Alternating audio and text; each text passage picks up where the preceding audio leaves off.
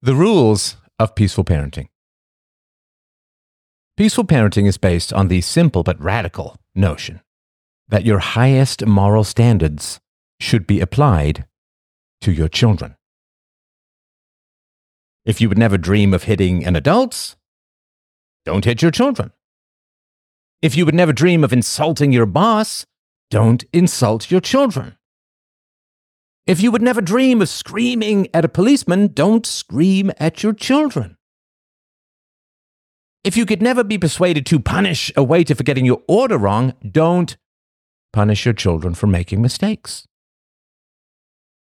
If you would find it unbearably humiliating if your boss forced you to sit on a set of stairs in public for making a mistake at work, don't give your children timeouts. If you want your children to tell the truth, first, tell the truth yourself. Then never punish them for telling the truth. If you want your children to respect other people's property, you must first respect your children's property. If you want your children to use their words rather than their fists, you must first use your words rather than your fists with your children. If you want your children to treat you and others well, first, treat your children well.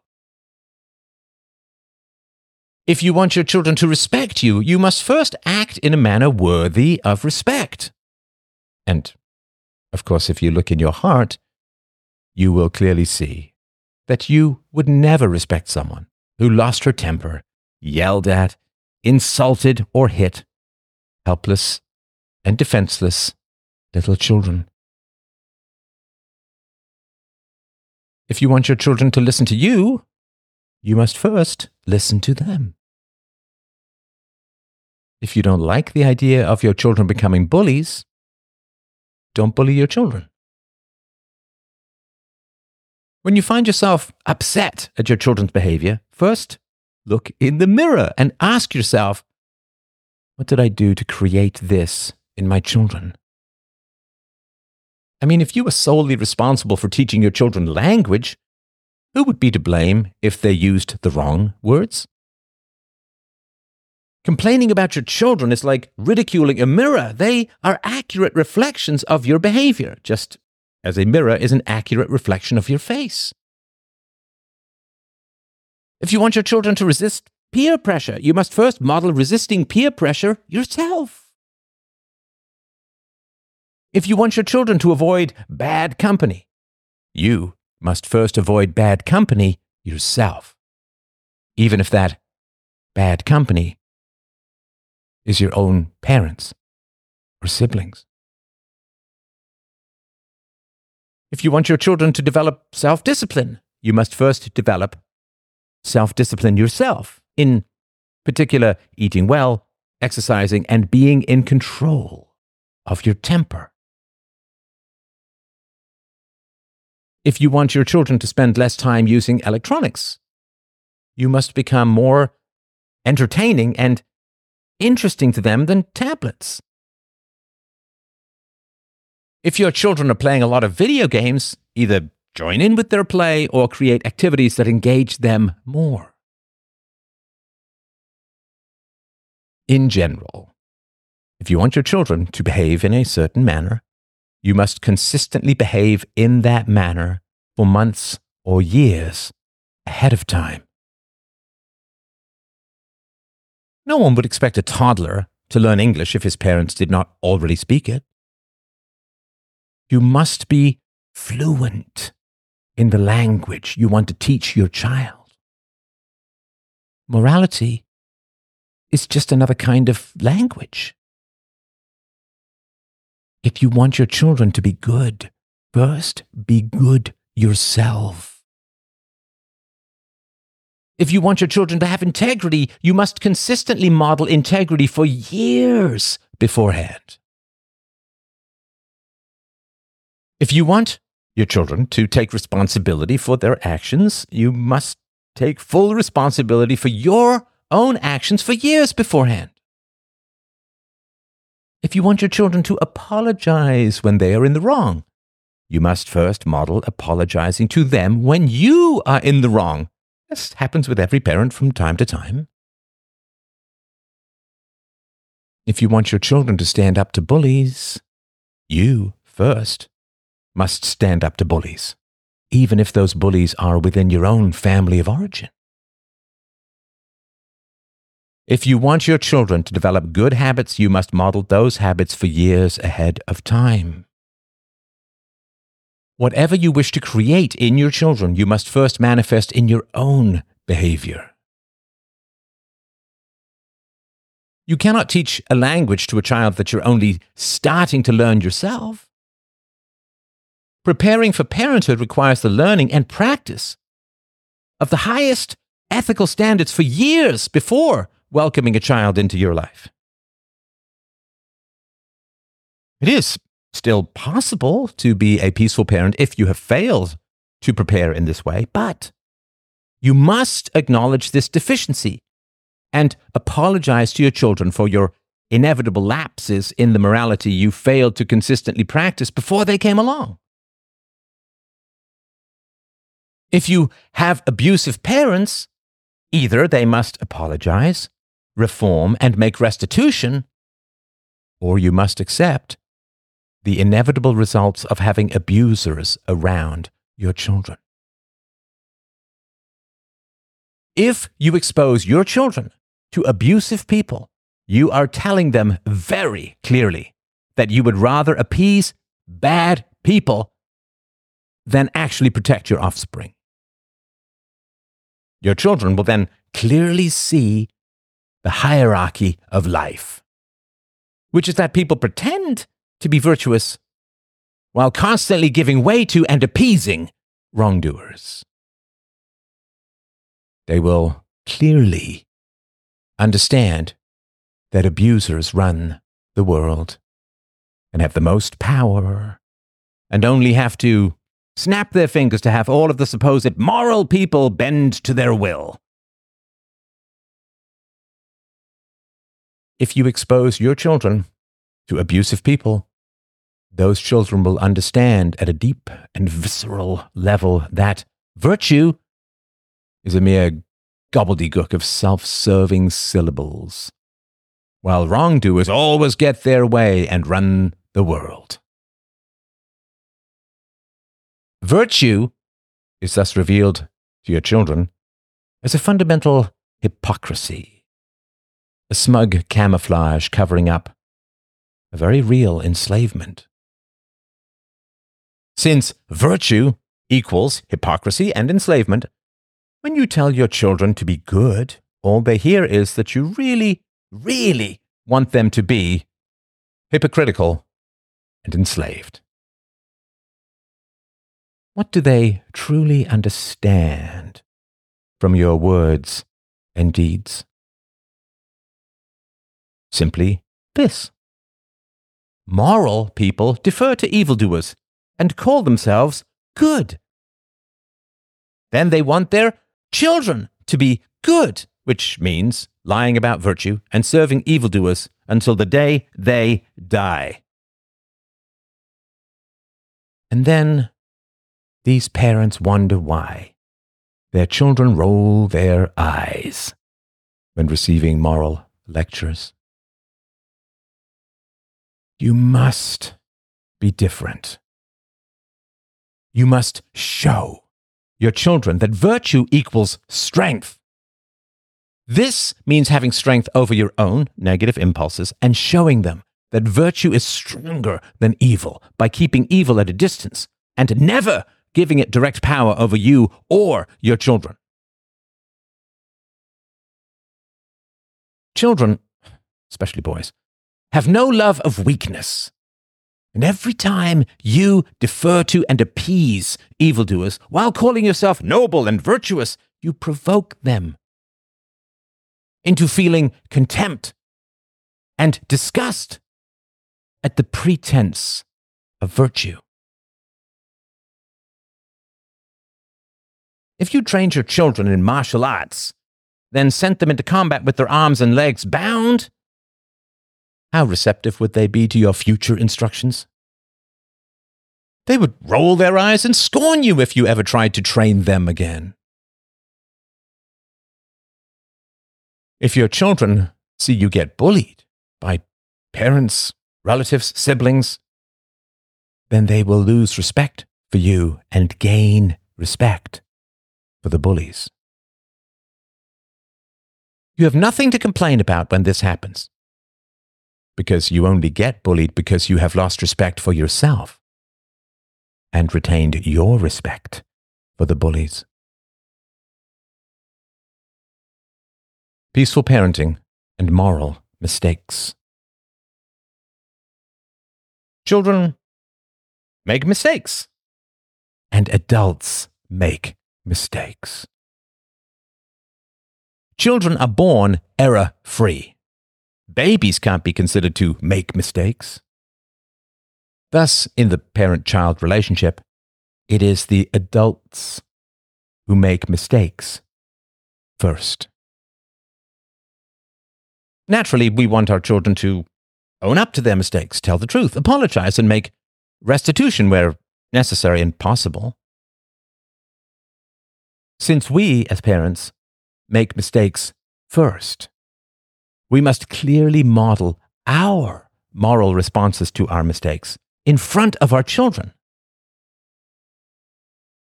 It's a strange fact of life that most people believe that taking responsibility for one's mistakes and apologizing and making restitution somehow destroys the respect that other people have for them. It's true that in many dysfunctional families, apologizing and admitting fault is used as a weapon against people for years or decades to come. But everyone understands that this is destructive. If you have ever been in the fortunate position of being on the receiving end of a heartfelt apology, appropriate restitution, and a solemn promise to avoid repetition of the wrong, you know that your admiration and respect for that person goes through the roof. If a man genuinely apologizes to a woman, and she snarls and sneers and holds it over him in the future, then she's a dysfunctional person and unworthy to be the custodian of his heart or the mother of his children. When we see a parent screaming at or hitting a child, it is clear to us that the parent has completely lost control and is in grave danger of doing great harm. We have no respect for such a raging parent.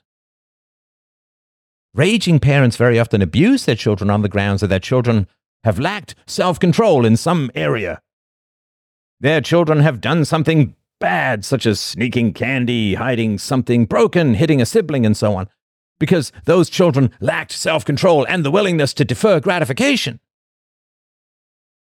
However, a parent who indulges her own vicious temper is displaying 1,000-fold the exact vice she is attacking her children for.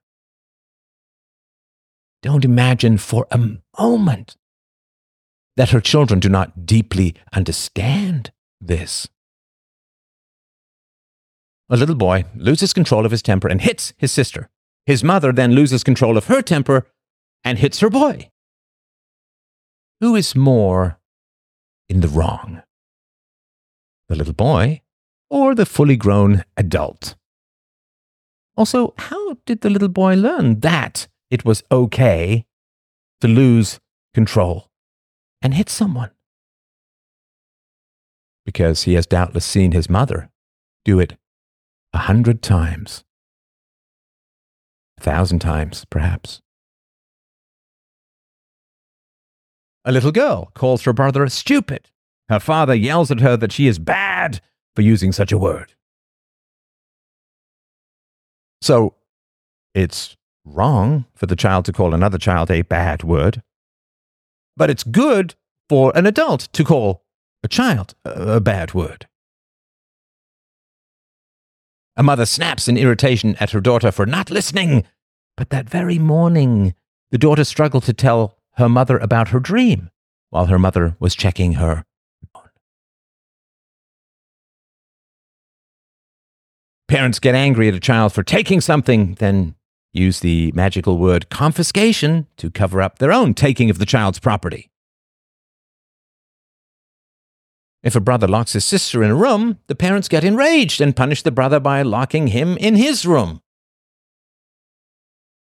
Now, of course, parents respond to these contradictions by saying that they're only acting in reaction to the actions of their children.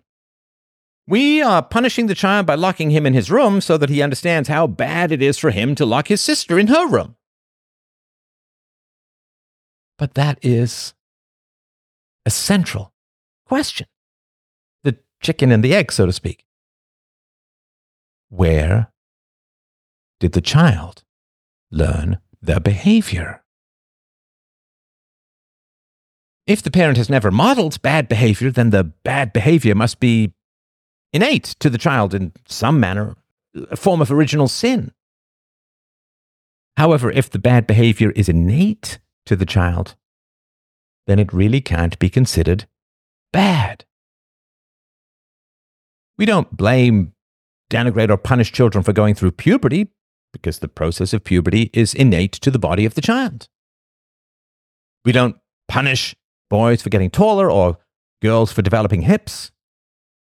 We don't punish children for having the wrong eye color or a single nose or a genetic defect such as a hair lip or hearing problems. Punishing a child for something he has no control over is abusive by definition. Even abusive people recognize this. If the parents have been perfect, but the child is bad, then the badness of the child does not come from the environment, but rather is innate to his nature. In other words, he has no control over his tendencies to badness. Ah, say his parents, but children are born bad and have to be punished and controlled into becoming good. Interesting. This means that any bad behaviors which continue must be blamed on the parents. For instance, cats do not naturally do their business in a litter box, but have to be trained to do so. If a cat fails to poop in a litter box, we don't blame the cat, but rather the owner. Do you understand? No matter which way you look at it, there is no rational basis for punishing children. How many parents get angry at their teenagers for choosing peers over their parents, when those same parents chose careers, peers, over their children in years past? If you have modeled bad behavior, such as not paying attention, hitting, yelling, name-calling, losing your temper, blaming the child for something that is in fact your fault, then the bad child is simply mirroring what you have done. And the fault lies with yourself, not your offspring. If you have never modeled any bad behavior, if such actual angels truly walk among us, then the child's bad behavior is either coming from somebody else's bad behavior, a dysfunctional uncle, say, or it is innate to the nature of the child. If the child's bad behavior has come from someone other than you, then it is still entirely your fault and responsibility as the parent. For the simple and obvious reason that you are in complete control of who your children are exposed to. If you have an uncle who behaves badly and you allow this uncle around your children, then your children will accept that you must, at least to some degree, approve of this behavior. If your uncle is responsible for your children's bad behavior, then it is your uncle who must be punished, not your children. If you choose a tutor who teaches your children rude words, who is to blame? the tutor, of course, but also you for hiring him. And certainly not your children. If the equation is that children must be punished out of their bad behavior, and your uncle still manifests bad behavior, then the blame lies not with your child for mirroring that behavior, but with your uncle's parents for failing to train him out of his bad behavior. If your child exhibits bad behavior, but everyone around him has been a perfect angel since before he was born, an impossibility, of course, but let's run with it, then this bad behavior is innate to your child, which means that he should not be punished for it. I don't believe that, absent significant brain injury, bad behavior can arise from good modeling, any more than I believe that speaking Japanese can spontaneously arise from children never exposed to Japanese. If your child broke his arm and you took him to the doctor, and the doctor asked how he broke his arm, and you replied, nothing happened, it just broke on its own with no outside force or impact, well, your doctor would not believe you. Or if he did, he would be very alarmed. If no outside force broke your son's arm, then his bones are just dissolving for some terrible medical reason. Naturally, most children, especially boys, exhibit significant levels of aggression in infancy and toddlerhood. But that has no more moral significance than the fact that they wake up crying and disturb their parents. These are just instincts beyond the conscious control of infants and toddlers, and therefore cannot be judged morally. If your roommate wakes you up by screaming several times a night, that is thoughtless, rude, and abusive. He has a choice. Your baby does not. It is immoral and abusive to punish children for unchosen, innate characteristics and actions. I mean, we would never dream of punishing a child for having epilepsy or asthma because children have no control over these ailments.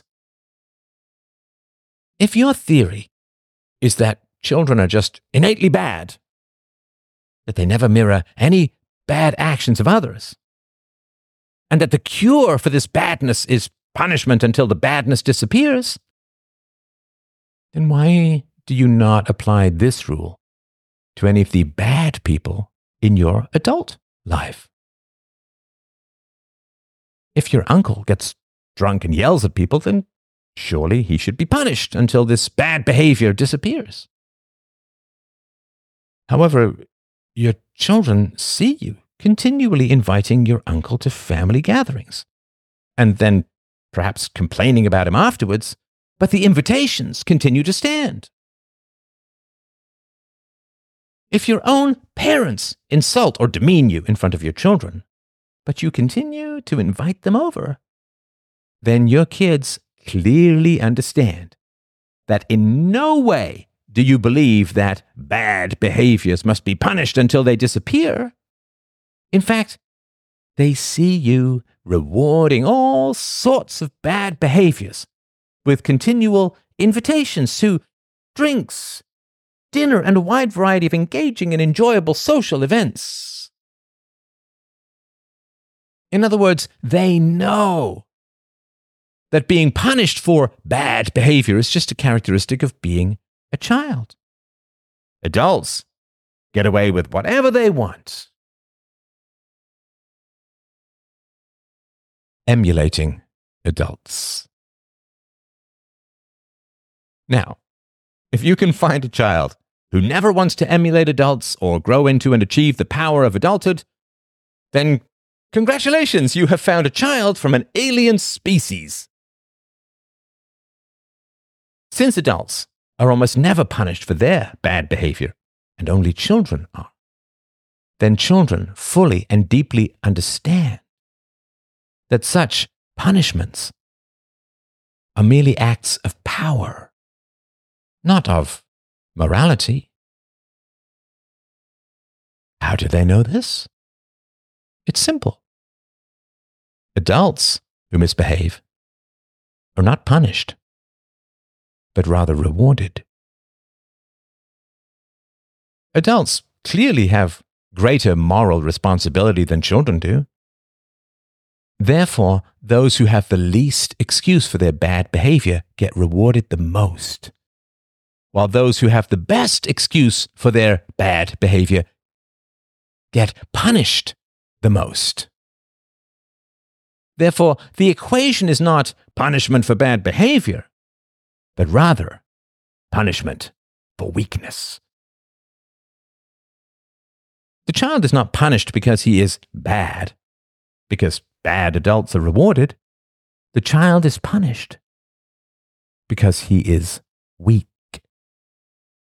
while adults are rewarded because they have power.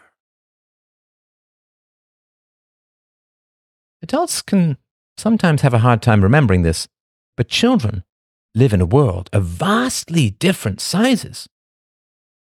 A 5-year-old can be 5 times smaller than a 15-year-old. If a 15-year-old and a 5-year-old got into a fight, and an adult broke them apart, crying out, "Pick on someone your own size," and then proceeded to punish the 5-year-old, this would be incomprehensible, right? When bigger teenagers bully much smaller children, children clearly understand that the bullying is an expression of power, not morality. The bully is larger, his victim is smaller, and that is that. If you punish children for their bad behaviors but reward adults for their bad behaviors, you're just another bully. You are larger and stronger, so you punish those who are smaller and weaker.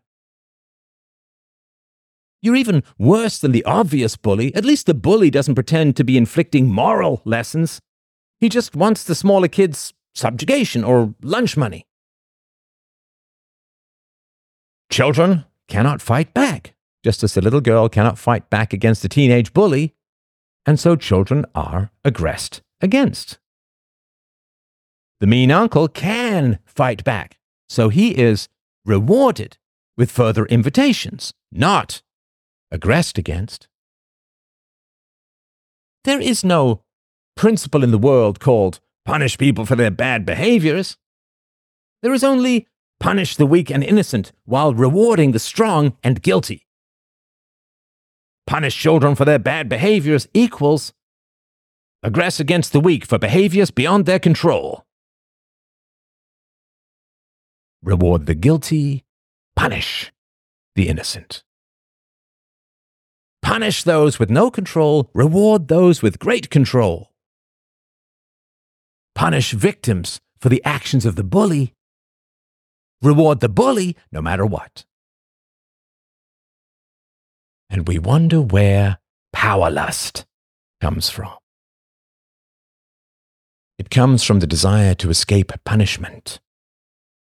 And it is modeled by parents who only punish the helpless while rewarding the powerful. We've all been there, let's be honest. Peaceful parenting is simply the refusal to be a bottomless, moral hypocrite. We all have to teach our children virtue. Let's at least strive to do it in an honest and consistent manner, rather than destroying virtue through bullying and hypocritical manipulations. The ethics of peaceful parenting. Morality is a funny business. The moment you say that something is wrong, everyone immediately asks you what they have to do instead. Whenever you successfully define immorality, what people must not do, they will immediately demand to know what they must do. It's very strange when you think about it. If I convince a man that he should not become a thief because stealing is wrong, is it rational for him then to demand that I tell him exactly what he should do with his life instead? If you convince me that it's a bad idea to travel to a certain neighborhood in Detroit, is it reasonable for me to then demand that you tell me exactly where I should travel and live in great detail for the rest of my life? We all accept that rape is immoral and evil. Does that mean that whoever convinces us that rape is evil must then tell us exactly how to woo women and who to marry? Was it incumbent upon those opposing the historical practice of slavery to tell everyone exactly what they had to do after the end of slavery? Would that not be an extension of slavery? If I convince you not to assault people, am I then responsible for choosing your circle of friends in exact detail? It's very strange. Defining something as immoral means that it's wrong to do that thing. If not doing that thing means you have to do some other specific thing, what has happened to your freedom? What has happened to your free will? What has happened to your choice? Saying don't murder does not give you a specific blueprint on how to live your life, any more than saying you can't live in my house tells you exactly where you have to live for the rest of your life.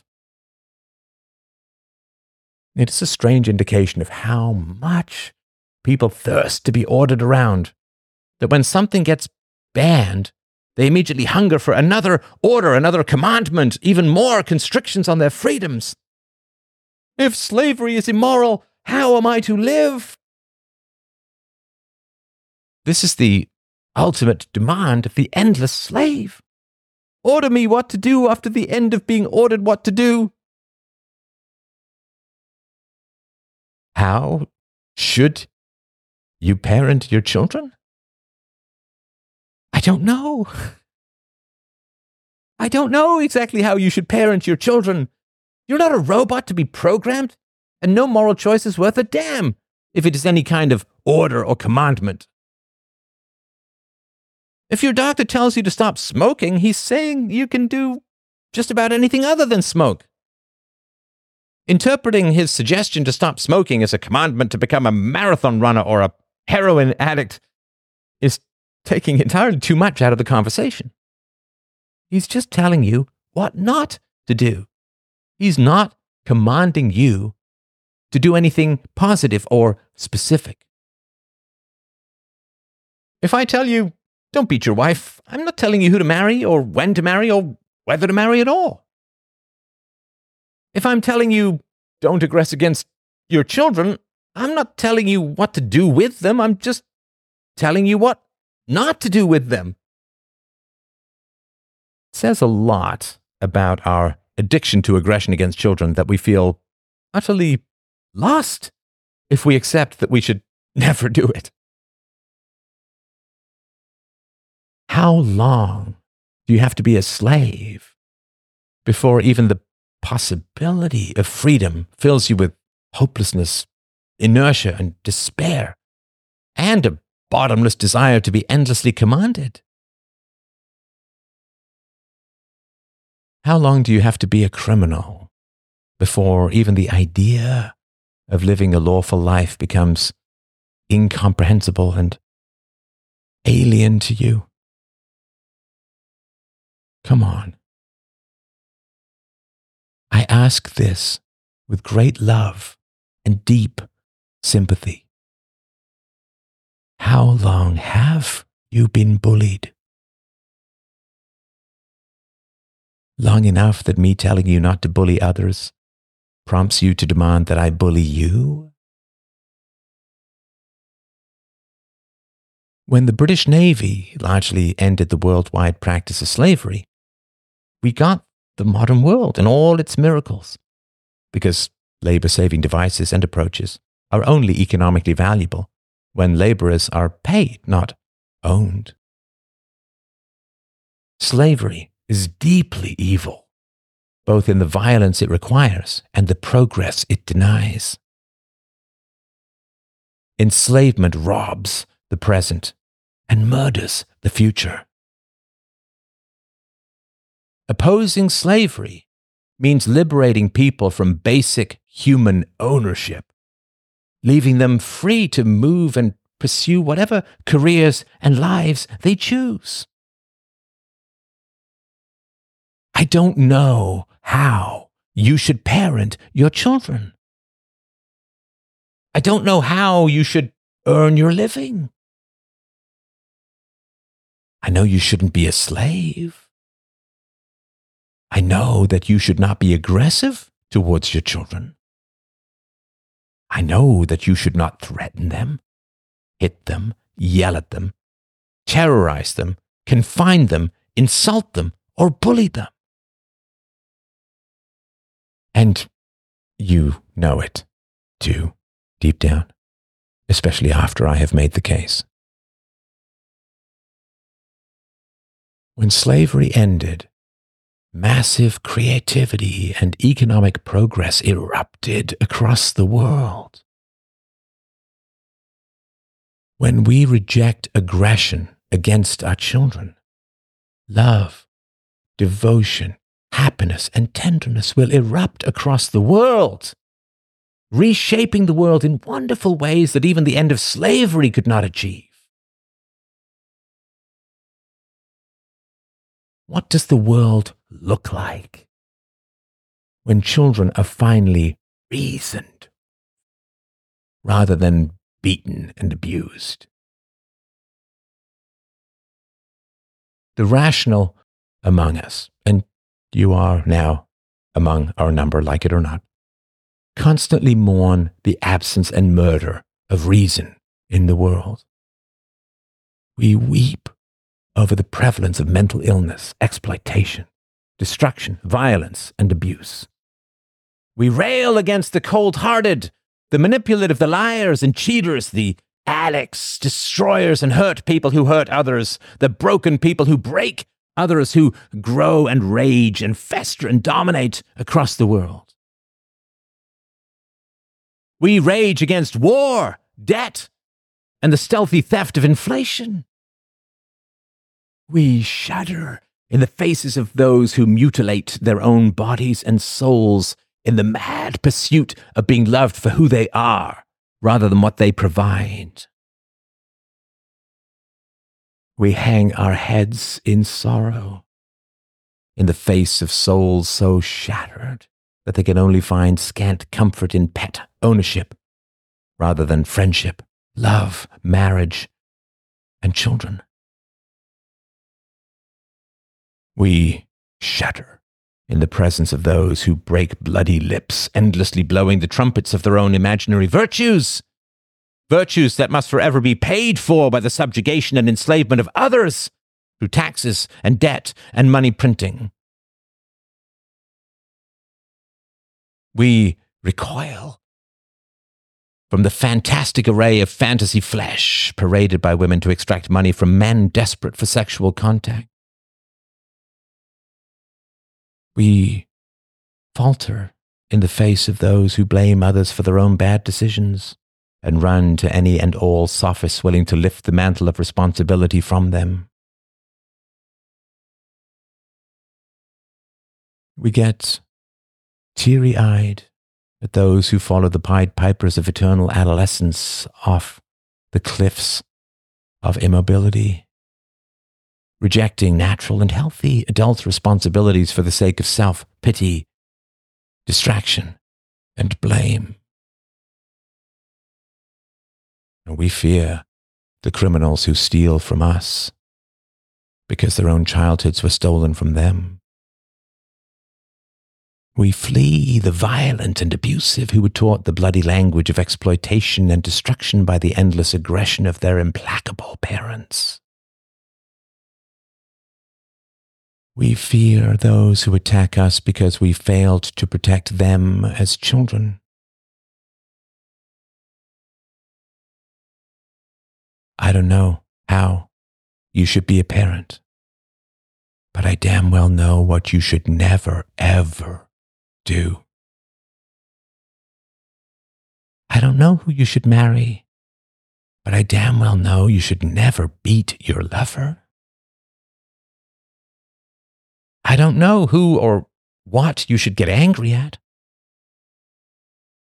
But I know you shouldn't assault people or murder them. I don't know how you should earn your daily bread. But I know you should not steal it. It is a mark of how much we have been brutalized that when someone says to us, "Stop brutalizing children," we genuinely have no idea what to do. To pierce this fog, let us examine a few possibilities.